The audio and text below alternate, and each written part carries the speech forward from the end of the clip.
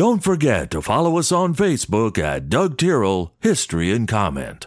Hello, friends. I'm Doug Tyrrell. This is History and Comment for Wednesday, the 16th of August, 2023.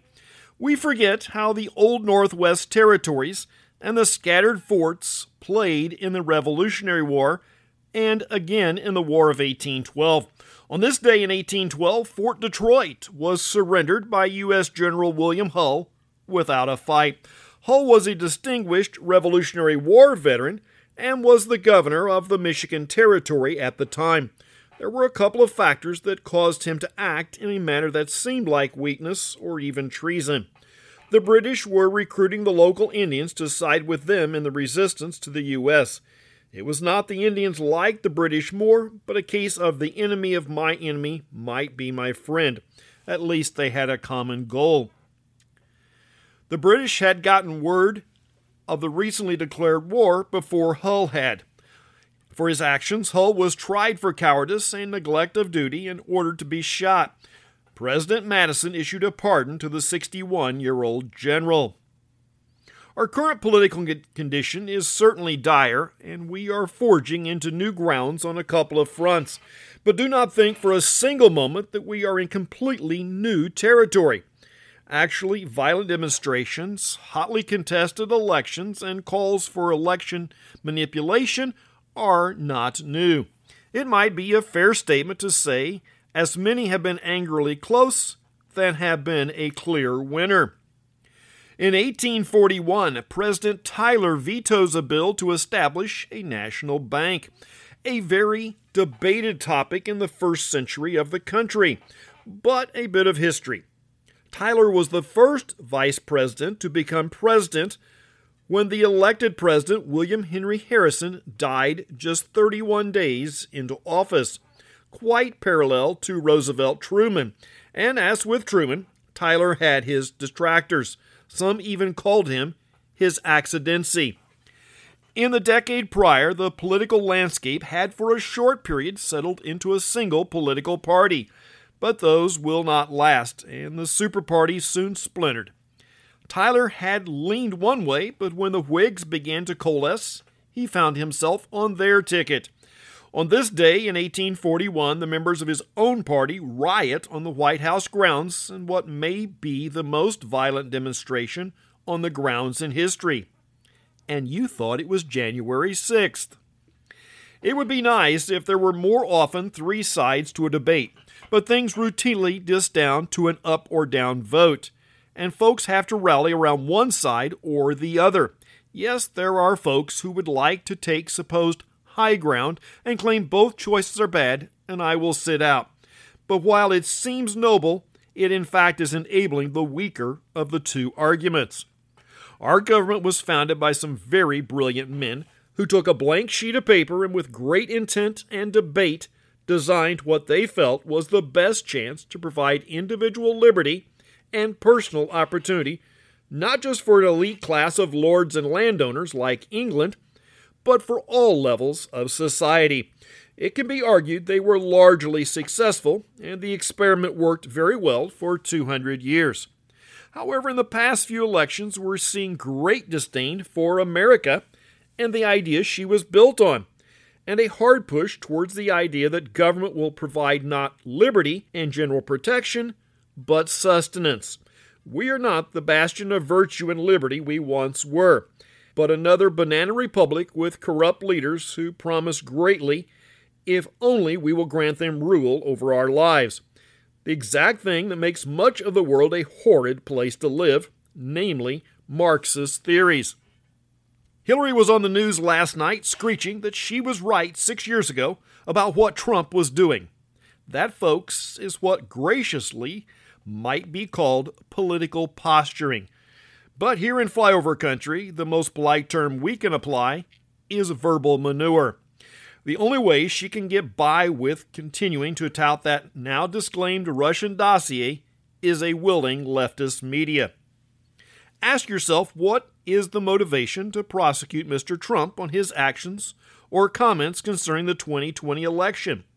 Despite the rhetoric, which is waist deep in Washington, He left the White House and Joe Biden moved in. Should we criminally went after Al Gore?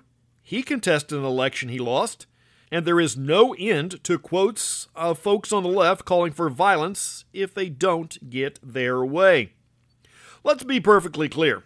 The current administration could end this in a moment. But the president, or more likely his handlers, do not want Donald J. Trump to be a candidate. They do not want any talk or action to drain the swamp. That is the essence of the matter. President James Buchanan inaugurates a new transatlantic telegraph in 1858. It was an expensive and noble effort, but the cable is shut down in a few short weeks due to its poor transmission quality. 3 prospectors discover gold near the Klondike River, a few miles south of the town of Dawson, Yukon Territory. It's the late summer of 1896. At the time, Dawson boasts 500 residents. It will take most of the year before the news gets out and new folks can get into the region. By the second year, Dawson has grown to 30,000 people. The area around Dawson is still a major gold-producing area. The tourist website for Dawson City still plays heavily to the mining history and current workings. The original claim is one of the sites they highlight and is about 12 miles south-southeast of the city. It's also in the immediate region that the Discovery Program Gold Rush is largely based. The Dole family was from Massachusetts. James Dole had an agricultural degree from Harvard, and a cousin who was governor of the island encouraged him to move there. After a process, the 23-year-old Dole settled on growing pineapples about the year 1900. In 1927, Dole was doing quite well and offers a prize of almost $500,000 in today's terms to the first pilot to fly from Oakland, California to Honolulu, and 1/4 that amount to the second. 18 crafts sign up, but the whole affair looked like the cartoon series The Wacky Racers. Of the 18 craft that entered, several crashed before the race and 3 were killed. On this day, 8 aircraft had passed the qualifications and lined up to take off. 4 could not get off the ground or had to return quickly with mechanical issues. 1 crashed on takeoff. Of the 4 remaining craft, 2 were lost at sea during the race, leaving just 2 that arrived in Hawaii. The first in 26 hours and 17 minutes. They had less than a quart of fuel remaining. The second craft was flying by dead reckoning and almost missed the islands. When they were able to determine their position, they were 200 miles north. They arrived 2 hours after the first. 1929, almost 2 decades before there was a nation of Israel, Jews and Arabs are fighting in the British-controlled area. 249 are killed between the two sides in 6 days of fighting. Ub Iwerks was a close friend and co-creator with Walt Disney. Some accounts give him the more credit for the look of Mickey Mouse. In 1930, he and Walt are on the outs, and he independently produces and releases the first color sound cartoon. A 6-minute, 12-second long story of a frog named Flip, and the cartoon is called Fiddlesticks. There is no dialogue. Flip dances to the music for the first half and then takes the stage playing piano, while a mouse in red shorts and white gloves plays the violin. Iwerks will patch things up with Disney and return in 1940. The first issue of Sports Illustrated is published in 1954. Like most magazines that were once popular are suffering in the digital age. Today, most folks have copious access to televised games and most know the stories in near real time. The idea of a weekly or a monthly magazine is not relevant today, except for very in-depth stories. A couple of Vietnam War events on this day, both quite early. In 1964, there's a coup. The leader who had come into power in a coup 3 months earlier is replaced.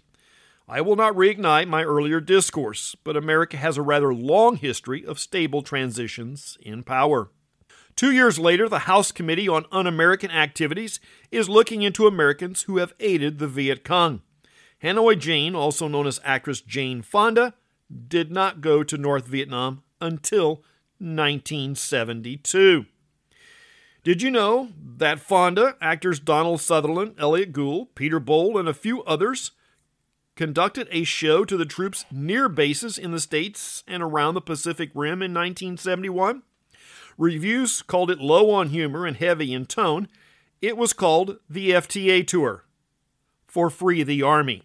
They tried to get officials to let them perform on base, but that did not happen. 2008, the Trump Tower in Chicago tops out at 1,389 feet, making it the world's highest residence above the ground. 3 years ago, Northern California is ablaze with the August Complex fire. A group of 4 smaller lightning-caused fires. Some in the group will burn together into a single large one.